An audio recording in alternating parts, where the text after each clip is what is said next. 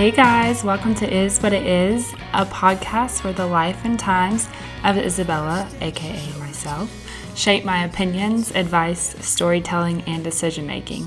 Nothing's off limits, so let's get into it.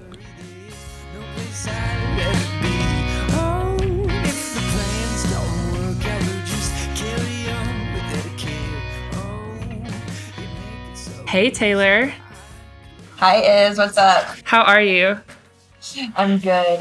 Happy to be here. I'm happy you're here. Of course. I really thought of you really early on in who I wanted to have on because A, I like you, and B, I like what you're doing. So I definitely wanted to have you on. I guess we've been friends for a couple years, not like super tight friends, but definitely friends. For sure. I feel like we have it's so funny that the night we met, remember how it happened? Where were we? At La Res? Out. Yes. It was a night. Let's go. And I go out and I meet this girl at the bar, right? It's Isabella. I was like, hey, was she? Gosh. I know. I was like, oh my gosh. We just started talking. How do we have such a connection? And then, so we hung out all night at the bar. And then 2 hours later, when it was time to go and we were swapping phone numbers, we put it together that we went to volleyball camp with each other 5 years back. Right. Some random camp. I don't know. Yeah. And I think we were friends or got along well at camp. And then our souls just knew this person's safe and good. Exactly. That's what I think happened. Yeah. And it was so much fun. And then we just kind of kept up. And you were at the time playing volleyball at Carolina. We both graduated in 2016. Is that right? For you as well? Yeah. Okay. Yeah. And you were playing volleyball at Carolina. You were super dope, great volleyball player, really fun. I was just beginning my washed up career. Yeah, and transferred. Yeah, I had just transferred. I had also been playing D1 volleyball, and then it was my junior year at that point, and was just I just want to go to school, chill out, for a lot of the reasons that I think is now what your project is working on, is why I kind of left. Interesting. In certain ways. Talked about that. Yeah, in certain ways. The burnout aspect. But what I think where we need to start is just introducing the Virago project. Okay. And just tell me what it means to you. And also I'm interested in the word project that you use. So if you could explain that a little bit. The word Virago or just or why you're calling it a project, or why not just Virago? So the Virago project is something that I came up with 2 years ago, and probably around the time that you transferred and we're going through the burnout and all of that was right around the time that I started my path and my experience with the burnout and right. wanting, to be done and kind of having, some mental hurdles that I had to go through. Not physically, but more so emotionally and with concern to my mental health. So I don't know. There's just, as you know, so much pressure on young college athletes to be not just great at the sport that they're playing at their university, but also, be a good student and have a social life. And it doesn't really leave much time for self-care or internal reflection, and go long enough without doing those things, then eventually you're going to start feeling pretty bad. Yeah. And I feel that's what happened to me. I was, in a good spot, and I loved my college volleyball career, and I really lucked out with my teammates and my coaches and all of that. But the stress and the pressure was really, really real. Sure. And yeah. Especially when you're playing at the highest level that you were at. I feel the level of Carolina volleyball is the pressure has to be immense. It was, yeah. And like, it grew definitely like as we got better, like as a program too. Sure. So yeah, it ended up being like a pretty tough senior year for me. And then into my pro career, I played for a season in Finland, and that was really tough too. And I ultimately ended up quitting volleyball altogether and just, just trying to like heal some of the wounds that I had sort of caught along the way. And that's where the Virago project came about. I was like, female athletes need to be having conversations about how we can like prevent burnout before you quit your sport and before you feel like lost and like, totally agree, or depressed or all of that. So yeah, and I call it a project because it is like a project. I mean, it is, and I hope to grow it, but it's also like I want young female athletes and retired female athletes and college and professional female athletes too to sort of understand that these conversations need to be had. So I'm working on it. Yeah. Project. Exactly. And that's why I wanted to ask, because that's kind of what I took away from the word project. So I'm glad that that's my interpretation and that's how it comes across as well. So I think that's awesome because it's an ongoing project, and it's almost like, I don't know if you ever get, just like with anything in life, there's not really the end goal. Like it's something you continue to put time into, and you struggle with. Like I still struggle with a lot of the insecurities that I think may have manifested in volleyball or in this whole world, because it's so not just a sport. Like and you've touched on this a little bit, which I love, but almost this dynamic of like the team click dynamic, the being cool, the being hot, the being social, the being seen, the being fit, all of it. And, like for me personally, like I had a really good high school experience, not necessarily like my coach was a pain in the ass, so not necessarily that, but just with the dynamics of things, like my mental health was good. And then I feel like it was a huge mind fuck to go into volleyball. And the other conversation I don't think we have is for any athlete that's coming from a small town and is 18 years old and was the biggest fish in their small pond to then be thrust. You know what I'm saying? Yes. Story of my life. Yeah. And then to be thrust into this whole world where there's already so many dynamics set up to like, this is how things are done. And you're 18 years old trying to be cool with the 22-year-olds that are on your team. Yeah, it's hard. Like, I definitely struggled my freshman and sophomore year, and it sounds like you did too. Like, my sophomore year, at the end of it, I was like ready to quit. Really? Transfer. Yeah, and that's like something that not a lot of people know, but I remember, so I used to be like a manager for the basketball team at my high school, and I loved their coach. Like he is like a Hall of Famer high school basketball coach, and like he was just like super wise and stuff. Nice. So he came up for one of Roy Williams's like day camps or whatever, kind of like a showcase, I guess. I don't know, for coaches, and we met up at Ye Old Waffle Shop. Hell yeah.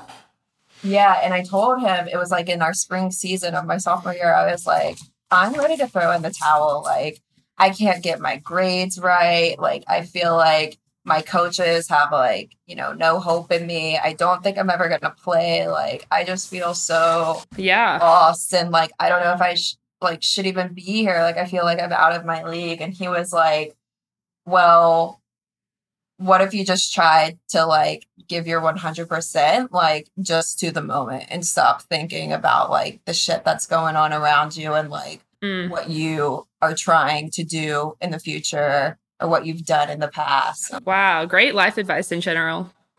Right. Yeah. And like, it really just like changed my mindset, but I'm with you, girl. That shit's hard. Like coming in as a freshman and like getting everything handed to you. Right. Yeah. And especially as which I love about the Virago product is the focus on women because I think as a male, I don't know, I haven't ever entered the male sports world, but it seems very much like bro-y and like, yeah, you make fun of each other here and there. But I feel like with women, you enter like this stratosphere of like clicky, bullshitty, whatever. And it's also not healthy. I mean, there's no way around it, but it's not healthy for like 18-year-olds to try to be fitting in with 22-year-olds. Like there's so much you learn in college, and that's the point of college from freshman to senior year. For all these athletes, these young female athletes that are trying to figure things out, to have to be like, no, have someone pretty much run the show. Like, no, this is how we interact with men, and this is how your body looks, and this is how you're seen socially, and what's accepted and not accepted. So did you experience like a lot of clickiness? I experienced a little bit of clickiness. Yeah. My teammates, but like it definitely got better. Because, right. Like the younger people were like, we're not doing this shit. And like, we're not going to enforce or like be that girl. Right. Which is awesome. Yeah. And I definitely try to do that. I would say the clickiness is definitely there. Mostly, I think two people didn't quite know what to do with me. Like, where to put me and how I fit in, and like we're like, we need to tame this person, which I was like totally was never gonna work with me. And I think I've always been okay with like making fun of myself or being kind of like weird or funny or whatever. Yeah. And when you're in this D1 athlete world, it's like, no, we're like the cool people. So like, please represent us as being cool. And if you're not doing that, then what are you doing? And like, ick a little bit. And I think it took time for me to get to that where people were like, okay, you're cool. It's fine. Yeah. It's interesting. I feel the same way. And it's also interesting because like, I know you and I know that like you are avant-garde, as to say. I still don't even know what that word fully means. Like, I'm looking it up right now because I want to start using it. It's like you're like abstract. You're right. Like, okay, I got it. you don't fit in the box. And honestly, that's one reason why like I've always appreciated you and I feel like been attracted to you like as a friend, because it's not something that you see all the time. And like, I'm with you. I hate basically the status quo. Like, right. Such a rebel in that sense. But there have been times when I felt like, because of my peers or whether that's like volleyball peers or, someone else in my life, like friends outside of sports, I have felt at times that I need to kind of, be more traditional and fit in this box and like play that game for a while. But like, if it's not really you, yeah, and it's just not sustainable. And yeah, absolutely. Well, I appreciate you saying that. And I think definitely the same thing about you, which is why I think we were attracted to each other. And to me, you represented like this person that was really great at their sport and social and beautiful, but also really down to earth and listened to people and cared and was like way more dynamic than I think some of the women are showing up in sports. And it's not that I don't think women are dynamic. I think that they are being kind of force-fed this story of like, no, this is what it looks like to be cool. Exactly. And you know what? I think like with athletes, like women in general, like I feel like as a society, we're always trying to prove to everyone else like our competence and, that we deserve like a seat at the table with like the men and all of that. But when you go down to athletes, there is like this extra layer of perfectionism. Sure. Wanting to get everything right and please other people. And, you want to impress the coach so you can get on that college team. And when you're there, you want to be the star of the show. And like, there's that competitive fire. And it's very, very easy for you to kind of, put yourself, like I said, like in that box because you think that it's going to give you more, like, more acceptance and more praise. But it does to some extent. Like, it's such a hard line to balance, and it's like you're always trying to weigh. And I think in life in general, like, to what extent do I meet the traditional expectations so that life is somewhat easy on me, right? Versus, like, because let's be honest, right, and it's so hard. And yeah, I don't know, my just like first 2 years of college were so hard. Like, you go into, with volleyball being a fall sport, like, you go into camp that summer and it was just hard to fit in. And then by the time people started finally accepting me, which was like midway through this first semester through the season, I royally fucked up. So, and this again is that dynamic of when you're trying to play up and like fit into social situations that people above you are used to or whatever. So at George Mason, there was also a men's D1 volleyball team. And so there's only like 20 D1 men's teams in the country. But obviously our teams were super close. And I think that's like standard for a lot of sports. Like, they have their opposite sex teams that they, whether it's volleyball or not, but that they kind of click with more.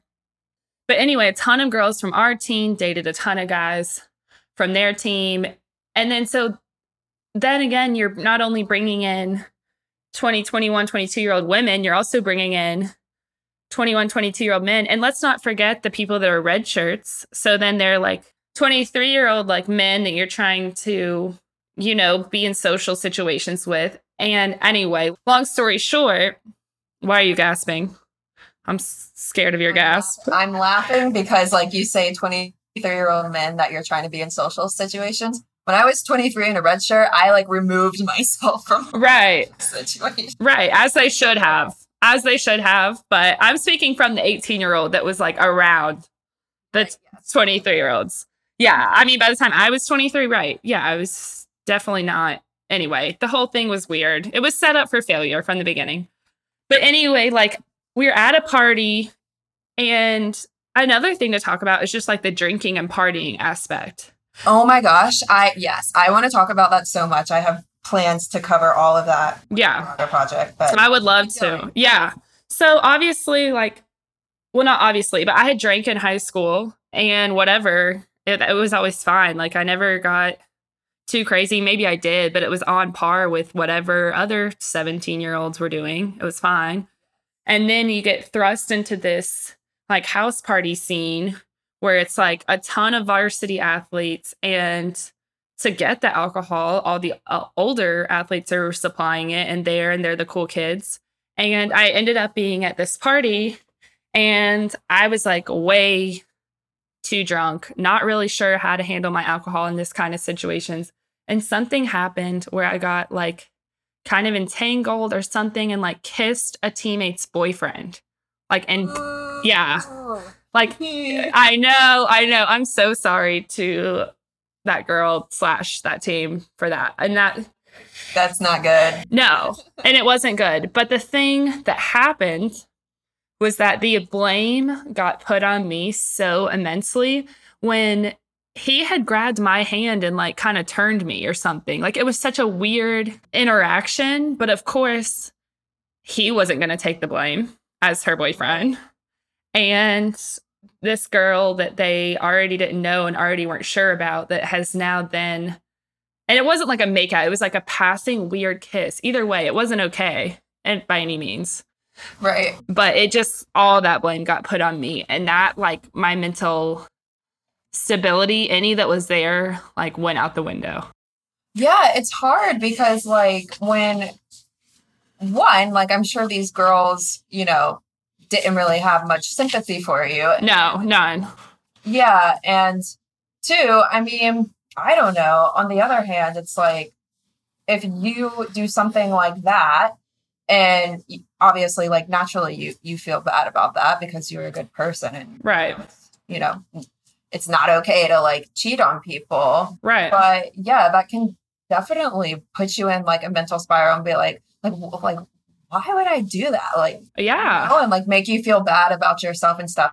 But everyone makes mistakes, And Yeah. so, I don't know. When you're in college, I feel like it's so hard to like look past, especially, as a woman for whatever reason. And if you're dating, it's so hard to like find any fault with your partner, even though like the red flags are so apparent.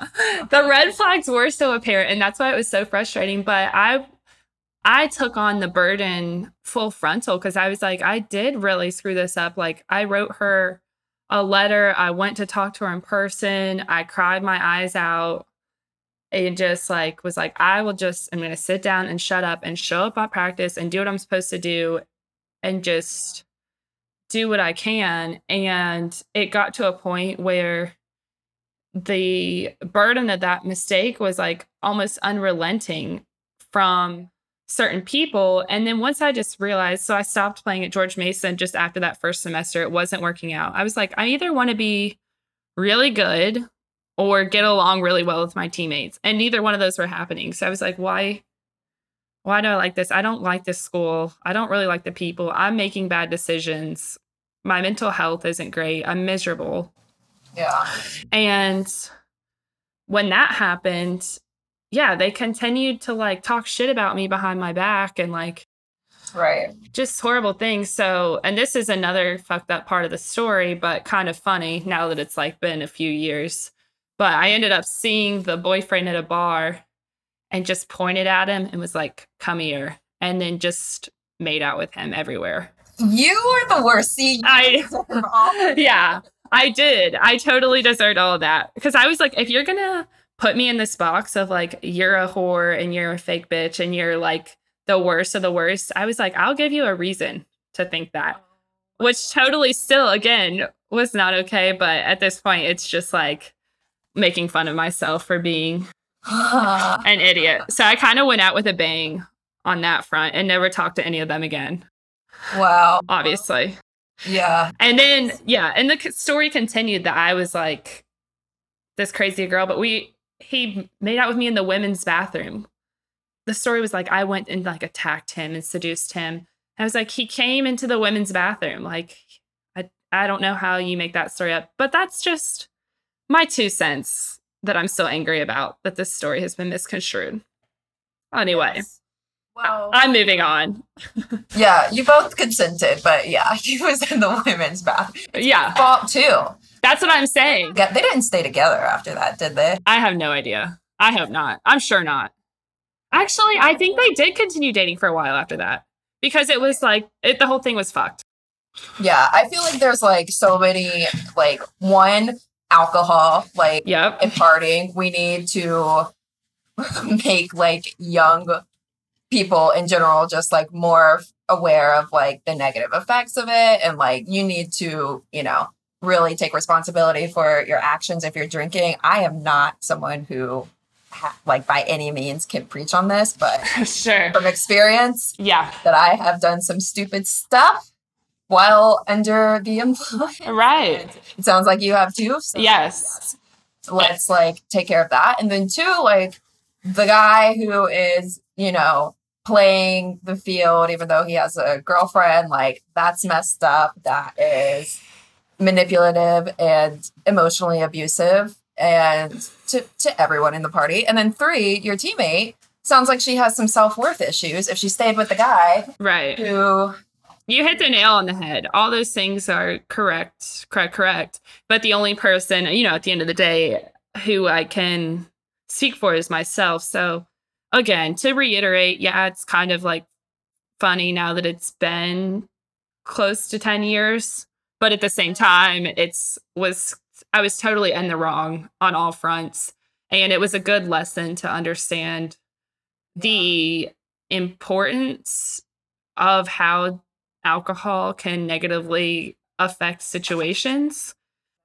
And I haven't kissed someone's boyfriend since then, so you'll be glad to know. But anyway, I guess my point in saying all that is like there was so many different dynamics at play, and I was also just trying hard, even just at the party, to like, wear the right thing and talk to the right people and drink the Kool-Aid. Drink the Kool-Aid. It's crazy. Yeah. I feel like also just last thing on that story, like people make so many mistakes, like especially when they're young. So Yes. I'm happy you've moved on from that. And I hope like anyone who's listening who has made any kind of mistake that you look back on and you're like, oh my God, I can't believe I did that. Or like, right. Like shame or guilt or whatever around it. Like we all have like these little skeletons in our closet. Like I've got my fair share. So yeah, let's not like act like you're the only one out here, like yeah. And you can relax and move on and know that everyone deals with it and learns these lessons. And I'm glad you said that to wrap that up, because I think it goes along with the Virago Project, is bringing light to that, because in that moment, on like when the situation at first happened, when I was like genuinely trying to just like apologize and felt horrible, like I felt so alone and that no one had ever screwed up as much as I have. And how could I be so stupid? Right.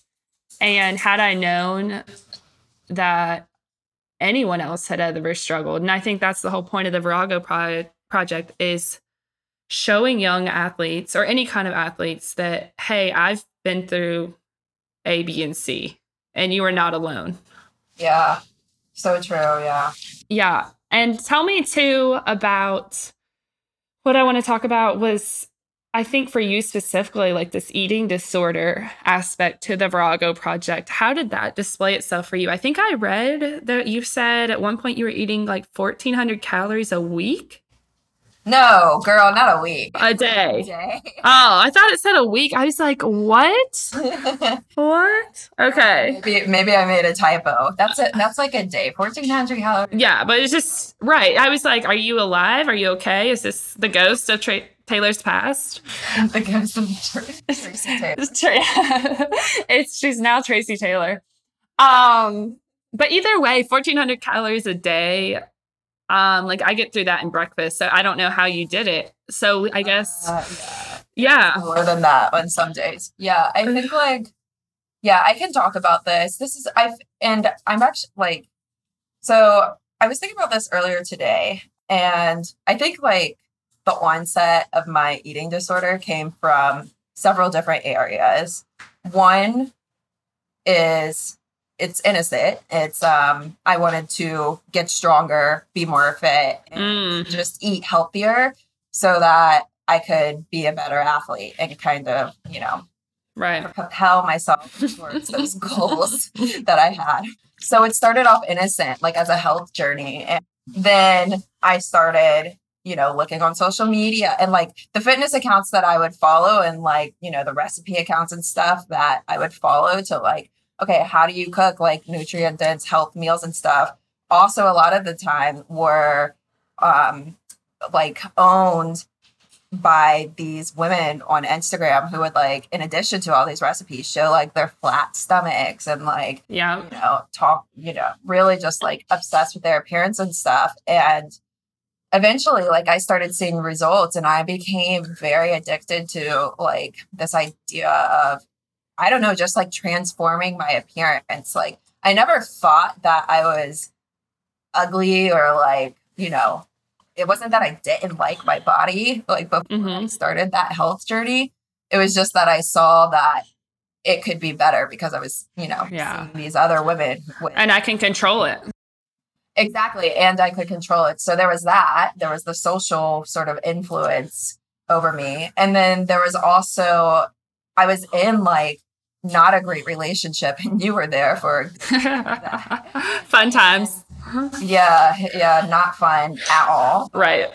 I think that subconsciously, like I knew that I wasn't like being valued or treated in the way that I should have been. And maybe I thought like, okay, well, if I can be a better volleyball player and if I can like look prettier and if I can like just make myself, more likable, then like, how couldn't he respect me and how couldn't he love me? And, I was just like so all in and just trying to please a lot of people who like didn't really matter. And I didn't realize it, that it was, really affecting my physical health and my mental health. So I don't know. I'm natural. I'm like you. Like I'm tall, lean, like naturally. Right. But yeah, I ended up getting pretty like cut, and it wasn't healthy. Like, how did you know it had gone too far? Like, where did it cross over from like a health and wellness journey to like an obsessive, I need to look this way or I'm going to feel shitty journey? yeah. So the first time I ever like purged, because at the end of all of this, I struggled with bulimia, and that was like at the height, like right, like a couple of years after college. And thank you for your honesty, by the way, and your willingness to put this out, because I think so many women are struggling with this, and it's so hard to talk about. So thank you. Yeah, for sure. And like I have friends and teammates who I know have struggled with this as well. So I'm fine talking about it. But like the first time that I ever like purged, like made myself throw up like intentionally, was the year before like my red shirt junior year in college.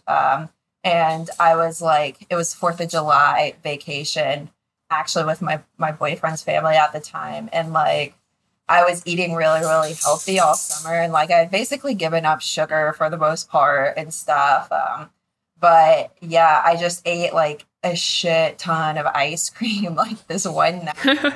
And I don't even know. Like I was just like, I don't want this in my body, so I think I'm just going to do it. And I literally threw up in the bushes like outside. Wow. It was so messed up. Yeah. And what was happening for you even before that? Was there some breaking point where you were like, I just want to eat the shit out of all this ice cream? Like it wasn't like a binge. Okay. That was my question. Yeah. It didn't feel like that. No, that definitely came later. Okay. But it was just like, I don't know. Like I just ate it, and it was what you wanted to do at the time. And then you're like, I realized. Yeah. No more. Exactly. And so that was the first time like I ever exhibited like that, like, you know, red flag. But I didn't purge or binge like after that for about a year. And then whenever I was like, by the time it was like the end of my career in college, like my red shirt senior year, and 6 months after that first purging episode, I just became really restrictive. And that was because like that toxic relationship that I was in that I mentioned like ended. And I was so sad about it, even though like it's the best thing that ever happened in hindsight. Yeah.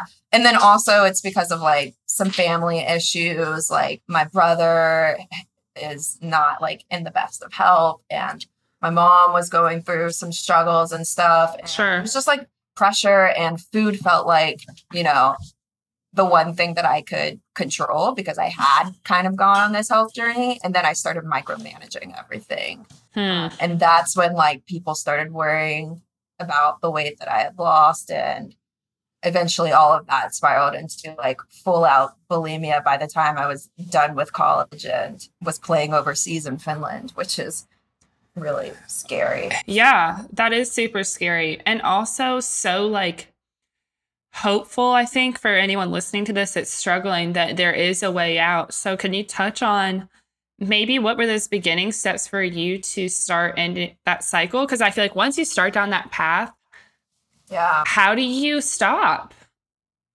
I mean, it's an addiction almost. It is. It was like an addiction. I mean, you know, there came a point where I just realized like, I'm not going to do this anymore. Like I looked at myself in the mirror after one like really bad episode, and like, you know, my eyes are like bloodshot, and I'm just like, what the fuck, you know? Like, yeah. It's like, this is not me. Like, why am I treating myself like this? You know, like I had never had issues with my body or my body image prior to like this period in my life. And I just looked at myself. I was like, are you really going to live like the rest of your life this way? Like, is this what you're going to do? And also it was just like, I realized like, this is cheating, you know, like straight up.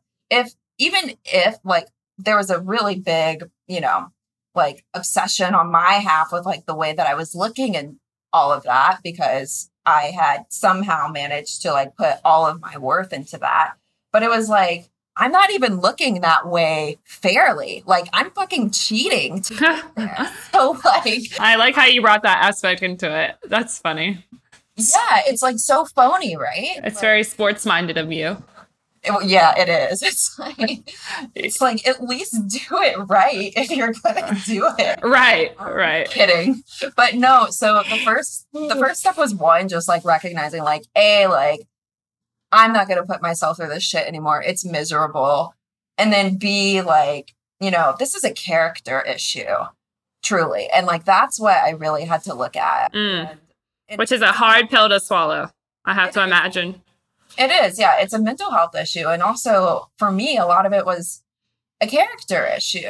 How do I want to treat myself? Like all of these things. So yeah, I started just like reading up on body positivity and stuff. I literally took off all like expectations and restrictions around food and exercise. And Wow. I gained weight so fast. Did you?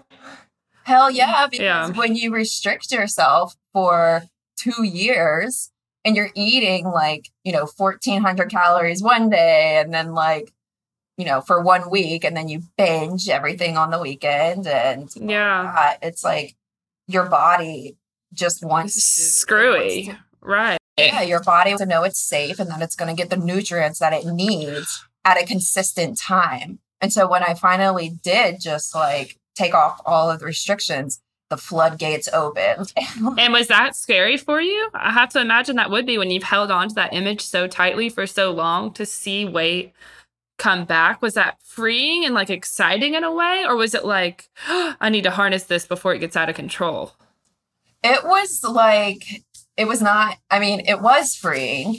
And I'm sure like, now looking back, I definitely think like, oh, what an exciting time in my life. But going through it, it's like, oh my God, like I look like a pig. I was so self-conscious in pictures and stuff. And like, granted, like gaining weight for me is not like huge. Again, like I am like naturally tall and like slender. Right. Just my natural build. But you like, whenever you're kind of like Sure. not feeling comfortable or whatever. And I was past that. I was not comfortable. I couldn't control my appetite or my whatever my motivation was to work out and stuff, but I didn't try to. And I definitely felt like depressed and like a part of my identity had been taken away because. How did you not turn back to the restriction and the purging and binging when you started to feel all those negative emotions that you were so scared of for so long? Because I think that's the advice or the answer you give here can help anyone listening to know how to face that when that comes. Yeah. So like I relapsed maybe, a handful of times along the way. And like this is over 2 years. So it's Okay. not like, and when you relapse, it's like, it sucks because you spend a lot of time working towards healing and breaking free of those like thoughts and behaviors. But when it happened and I did relapse, I just like took a step back and I was like, I am like a work in progress and like, I don't expect myself to be perfect. And that's what you have to understand. Like eating disorders come from like this desire to be perfect. And you want to let go of that like expectation that you're putting on yourself to be perfect. And you need to do that, one, to stop like the eating disorder, but also you need to recognize that as you're going through recovery, like you're not going to be perfect. And like, it's okay. It doesn't mean you're a failure. You just like get up the next day and keep trying. So that was sort of like my psyche. Yeah. Obviously you have extreme like mental strength, which is obviously to be admired. And I just love that you were able to face those demons and keep going. And like, even with the setbacks, it seems like you were really like, no, it's worth me feeling uncomfortable for a while, feeling depressed, feeling out of my entire normal way of living to let go of this beast that's controlling my life, i.e. the eating disorder. Yeah. Yeah. Thank you. Yeah. And it does get better for like anyone who's listening. Like eventually, like, I mean, we all struggle with like our body image day to day. Like, Sure. I don't have the perfect like body image, like And who still does? days. Right. Yeah. There's still days when I'm like, oh my gosh, like my thighs and stuff like that. But again, like I don't expect myself to have perfect thoughts all the time. And, for the most part, like things have been really, really good since I just like stepped away from that Right. bullshit lifestyle. Yeah, it sounds like a release of expectations is really one of the vital steps. It's just the release of all expectations to eat the right thing, work out the right amount, and then to have any level of like, this is who I have to be, letting that go. And the other thing I wanted to touch on, just to wrap up, I know you've mentioned this a little bit with the toxic relationship and dating. I didn't know if you could touch on that a little bit, because I think romantic relationships weigh so heavily in college, especially. But then when you're trying, as an athlete, when you're trying to figure out, like, you have all these different like team events you go to, or like I mentioned earlier, like specific, or not team events, but sporting events where all the teams come, or you may have a specific team that you interact with a lot. And I know you were dating someone at the time that was on a team, and I'll let you, obviously it's up to your discretion how much you want to share, but just like, how does the Virago project play into dating and self-worth in like the intimate setting? Yeah, that's a really good question. And I'm still figuring that out. But obviously, like dating and self worth and just like protecting your heart is something that's really, really important to me. And I would say, like, probably the most like common and unifying experience of the female athlete in terms of, like the struggles and challenges is like dating and kind of navigating this whole world in which like you give your heart and your soul to someone you love and care about, and then having to let go and deal with betrayal or some kind of abuse or neglect. And my relationship, it wasn't all bad. Like it was my first love, and I really loved that person that I dated. But also I feel like when things did become bad and like our incompatibilities were being highlighted, I was so hesitant to let go. Right.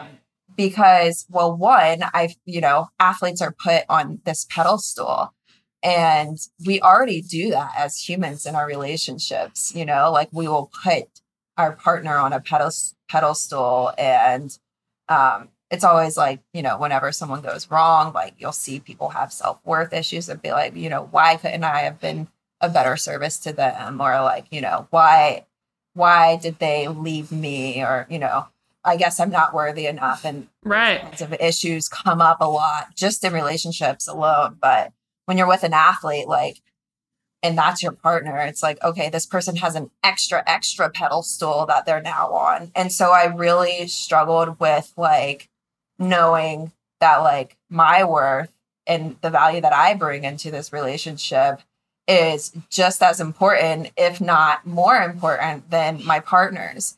And right. So I didn't recognize that at the time. So I allowed things to go on, and, not just the way that he was treating me, but also the way that I treated myself and the way that I viewed myself. Like I was like submissive to him looking back, and like, I would have done anything to serve him, but wasn't demanding anything for myself. Right. Well, I was demanding things for myself, but it didn't matter.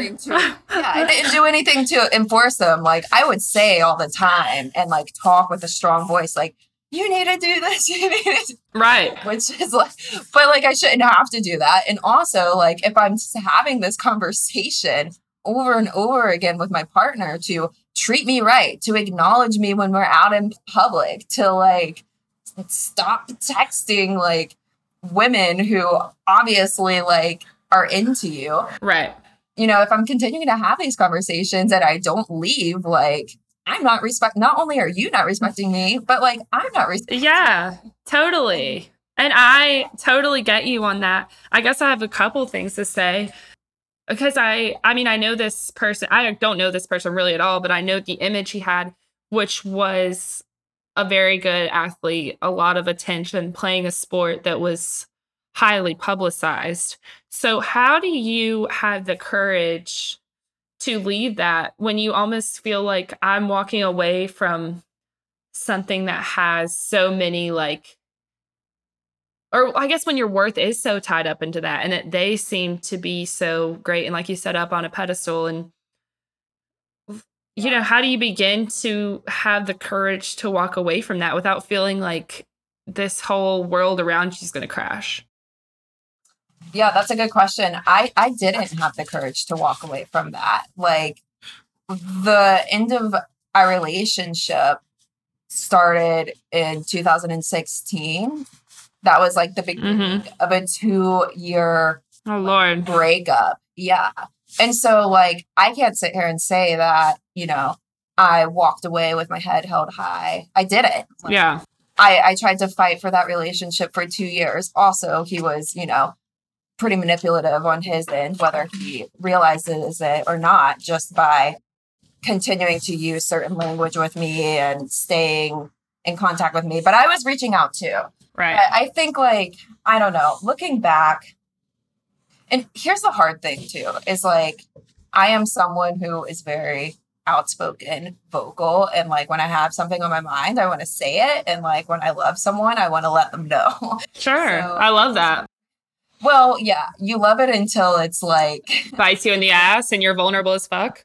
yeah, you're vulnerable as fuck with someone who's not going to return the vulnerability. And that's a huge lesson that I had to learn over the 2 years. And it's like, you know what? Like my ex-boyfriend and I, yeah, we loved each other, but he wasn't willing to like show up for me, even though I was willing to show up for him. Right. And so, you know. And that's a trap I still find myself in. Like it's ongoing in life. Yeah, like that's the thing. I think that and a lot of young people in general have this like skewed perception of relationships and like love is all you need. And like, no, the fuck it's not. Right.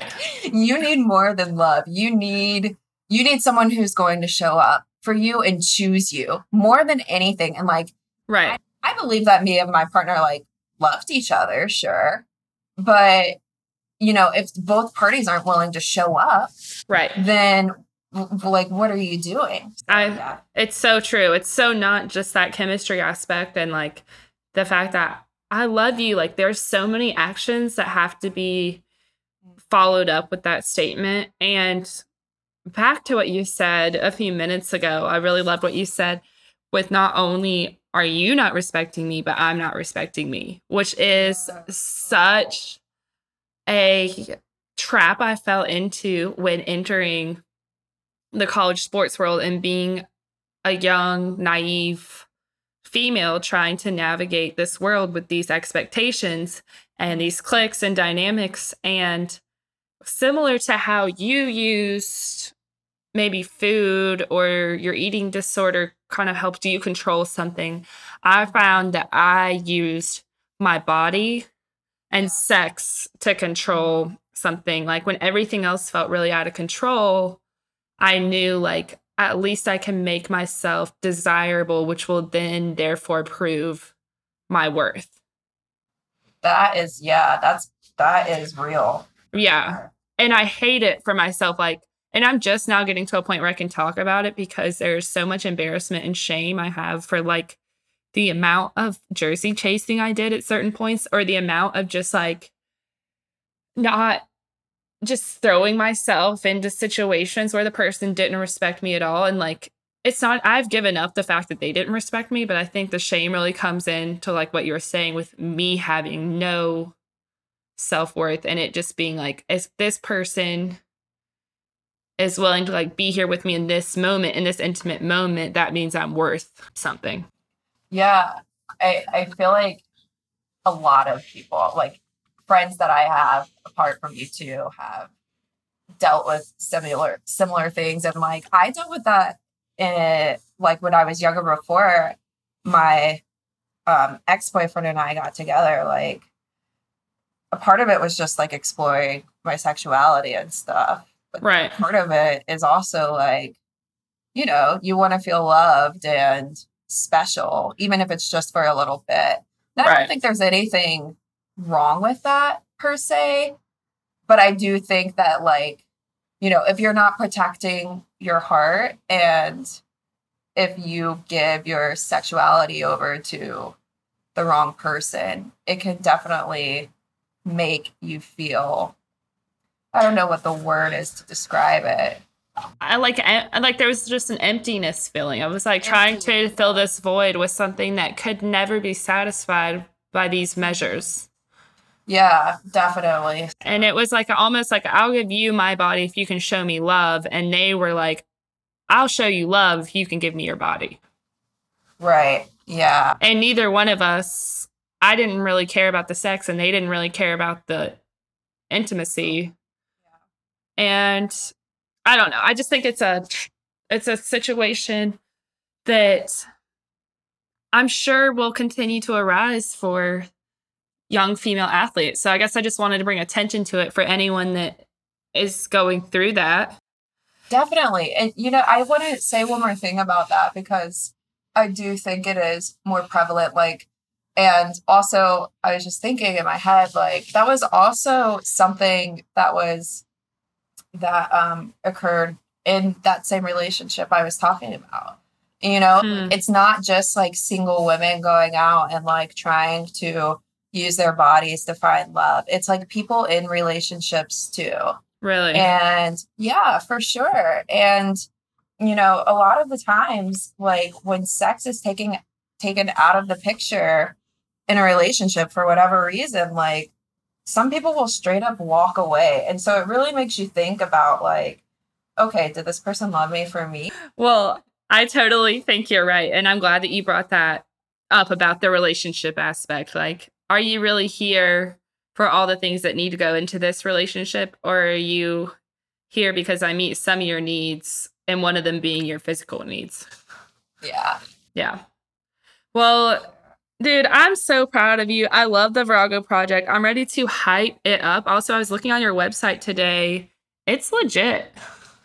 Thanks, girl. I built that shit myself. It took a long time. Yes, I imagine. What you're doing. I love what you're doing. And like, I am so happy like to see you just being yourself and like just, you know, doing the things that you like. I could have seen you doing this in college. Yeah. To be honest. And I wish I had the courage to do it. But I'm here now. Exactly. Yeah. And like I'm really like happy for you that like you are finally, you know, taking the steps and just like saying whatever and like stepping into, you know, exactly skin. So, and it is a journey and it's going to continue to be so. So anyway, people can check out your website. What's the website address for you? Well, they're not going to know how to spell it, but it's viragoproject.org. What you should do is just like, if you can link my Instagram, blogs, Instagram in the show notes, or like you post this on Instagram. Of course. You can tag the Virago Project and me, and then that'll help. Yeah. People. Of course. I'll definitely do that. So again, it's the Virago Project, which is VIRAGO. And it's Taylor Tracy, who's the founder and CEO. Love that. You're baller as hell. Thank you. I love you. I hope to see you in person soon. Yeah, love you, Iz. I'm really happy with this. At first day, she showed her to the wrong place. It's a better story that way. Yo, thanks for listening to Is What It Is. To know more, visit my website at isabellazal.com or my Instagram at @yIsabellaHaha. Music is by The Remarks out of Charlotte, North Carolina. You can expect new episodes whenever the fuck I get around to it, and I will catch you next time. Be you or be don't.